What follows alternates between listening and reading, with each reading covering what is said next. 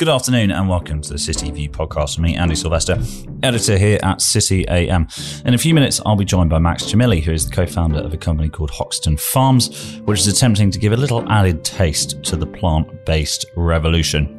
In the meantime, though, the economic and corporate headlines and historic high inflation has swelled the amount of money the UK government spends on servicing its debt to its largest level on record, official figures revealed today. Britain's debt interest bill for the year to March climbed 77% year on year to nearly £70 billion, and a further sign that Chancellor Rishi Sunak's room to support households through the cost of living crisis is increasingly limited. That figure is the equivalent of the combined £57 billion the government spends on defence and the Home Office. Deterioration in borrowers' creditworthiness caused by a historic cost of living squeeze has also prompted Britain's biggest lender, HSBC, to set aside millions of pounds to deal with a rise in defaults. The bank, which sources a large proportion of its profits from China and Asia, has set aside $600 million in reserves to cope with the rise in borrowers not paying back debts, it announced today. Pay is failing to keep pace with soaring inflation across rich economies, squeezing borrowers' room to repay debts. In the UK, prices are 7% higher than they were a year ago, at the highest rate of increase in some 30 years. And in Europe, inflation is running at the hottest rate since the creation of the euro way back in 1999. And fintech lender Starling has said it's on the acquisition warpath today as it bagged 130 quid's worth of fresh funding to snap up firms in the lending space. The new funding round, which was backed by all of Starling's existing investors, now more than doubles the firm's valuation to just shy of £3 billion. City AM understands the firm is already eyeing up a number of firms in the space with the new funds, including mortgage lender Kensington. This will enable us to continue our growth and to build a war chest for acquisitions, a spokesperson said today. We're looking at a number of potential targets. Surplus cash levels in the firm have now topped £400 million.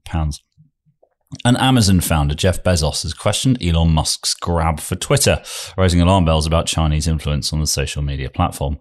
Following the news that Twitter had accepted the Tesla chief's $44 billion buyout offer, Bezos tweeted, of course he tweeted, "Interesting question. Did the Chinese government just gain a bit of leverage over the town square?" Citing a report from the New York Times, he recognised the importance of China to Tesla's business model and sparked a further discussion about what the future of Twitter may be. Much to talk about on Elon Musk, but much to talk about far closer to home when it comes to plant-based meat. I'm now joined by Max Jamilly of Hoxton Farms, a company that is, in its own words, cultivating the revolution, creating real animal fat to go in plant-based foods, which should, we hope, make it a little bit tastier. Max, thanks for joining us. Great to be here, Andy. I think it's fair to say you are the first lab-grown meat startup we've had in the podcast. Talk us through the problem or problems that you're looking to solve, because all good startups come from somebody identifying a problem and working out a way to solve it. I'd love to. So the meat industry, which is some $1.3 trillion worldwide, is broken. It's killing us and it's killing the planet. At the same time, demand for plant-based meat is soaring, but plant-based meat still isn't good enough. And that's because it's missing this one key ingredient, which is fat. And that's where we come in. We make real animal fat, just without the animals. That's fascinating. I mean, I think when people think of, which I guess is the point of this, when people think of agriculture, they think of rolling fields. You're in Shoreditch. Talk us through the process and how the idea developed that you could actually do this, because presumably it's a mixture of art and science. Exactly. Above all, we're a food company, but we're very much enabled by the latest science. And that's reflected in my background, which is in cell biology, and in my co-founder Ed's background, which is in maths. So to make our cultivated fat, Andy, we start off with a harmless handful of cells, which we borrow from an animal like a cow or a pig.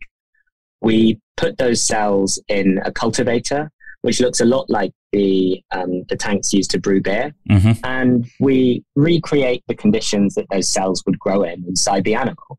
That encourages them to double and double and double, so that from a small amount of starting cells, we end up with a huge amount of material. And then those cells naturally develop into fat. They develop into exactly the same kind of fat that they'd make inside the animal, but it happens inside our cultivator instead.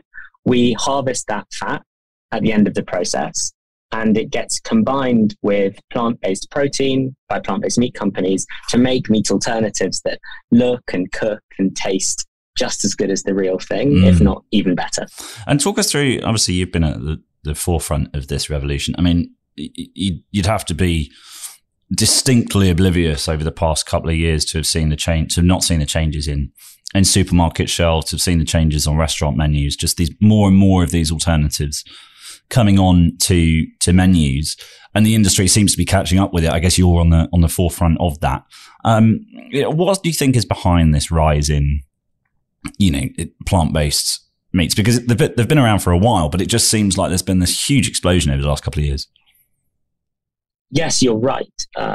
The meat alternatives and plant-based industry was a really niche thing for vegetarians and vegans for decades. And over the last 4 or 5 years, it's been growing, often doubling year on year, and really is now totally changing the landscape of food as we know it. Not just the high end, not just restaurants, but the food that everyday people eat 3 times a day. And that's an incredible change in our food systems, which have been built up over centuries.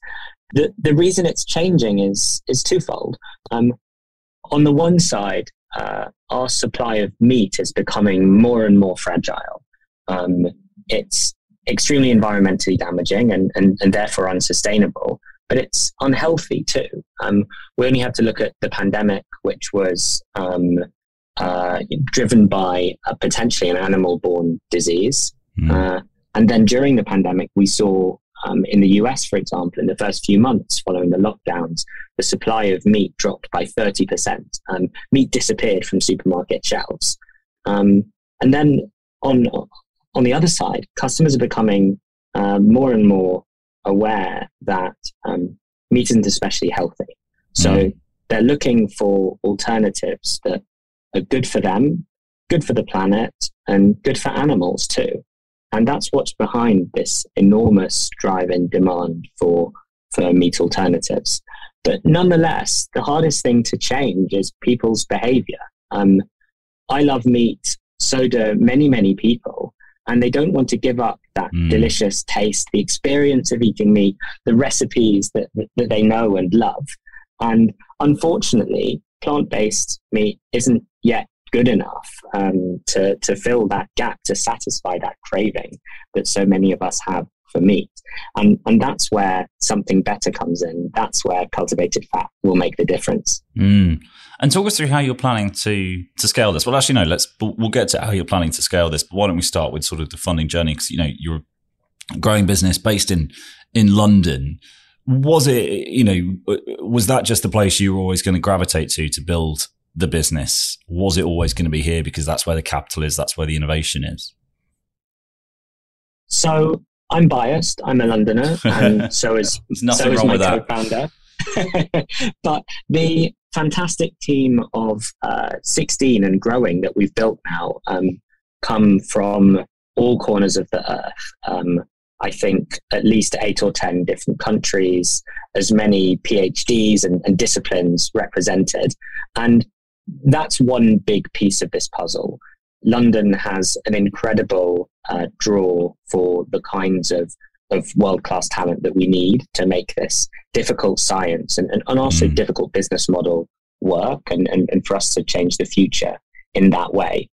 Also, London is already really well established as a leader in the life sciences, and a lot of the work that we do draws on existing technology in cell manufacturing, and the London universities and biotech companies have a really strong background in that field. Yeah. And of course, the other part of this recipe is capital. And London is a great place for startups to access capital. That said, it still has a way to go. And the early and mid-stage deep tech fundraising landscape in London is still immature compared to, for example, the US. And for that reason, our fundraising journey started with partnerships with venture capital funds, both in the UK and Europe and in the US. And a big part of what we're doing is trying to grow this biotech scene in London so that startups can not just start their lives in London like we have, but hopefully stay here, grow here, and build here long term. Yeah, cultivating, I guess, is the phrase, right? Because a lot of people talk about cultivating these ecosystems around these particular sectors. There was sort of a massive burst of excitement about startups about 10 years ago. I remember it in London, and people were very excited about it. But actually, it's as those things have matured, as those industries, as the sectors have kind of split off, it's been good to see that develop in certain areas, but clearly work to be done elsewhere. Well, if that's the challenge, where's this? Where are we scaling to? Where's the Hoxton Farms sort of 2-year, 3-year aims? Well, the sky's the limit, and you're right that scaling is the name of the game here. The only way that we can really change the way that people eat, make as widespread as we can these meat alternatives that really taste good and perform as well as the real thing, is if we produce at scale. And producing at scale is equivalent to making the cultivated fat as cost effective as possible. We have a really great series of steps that will take us to the scale that we need, from kilograms to tons and then to kilotons. And we're going to do as much of that as we can in London. Because that's a great place to be, as I said before. But also, it's where we eat the meat that this is all about. And the new side of our food systems will depend on much shorter supply chains, much less using huge amounts of agricultural land in the countryside. It'll be about producing it where it gets consumed. And so, although once we're at manufacturing scale, we won't only be in London, we'll keep a really strong presence here. And that's an important part of what we do. Over the next few years, you'll see us growing and growing as we work more with customers and cultivated fat becomes a reality in the shops. And that scale is a really exciting part of our journey. As you say, it's there's no as a market, this is pretty significant stuff. If this sort of plant-based revolution continues, and you can make it taste a little bit nicer whilst you're at it. Max, really good, enjoyable chat and fascinating to hear. There's so much really exciting stuff going on in the UK kind of scientific food industry, for want of a better phrase. When we've spoken in the past to companies doing vertical farming out in East London as well, also just trying to bring food a little bit closer to the plates it ends up on, for obvious reasons. So Max, we'll leave it there. Thanks so much. I'm sure we could chat all day, but let's speak again soon. Cheers, Andy. Great to chat. Great stuff. That was Max Jamilly of Hoxton Farms. And that's all from us today at the City View podcast. We'll be back tomorrow as we look forward to the City AM Awards on Thursday evening at the Guildhall.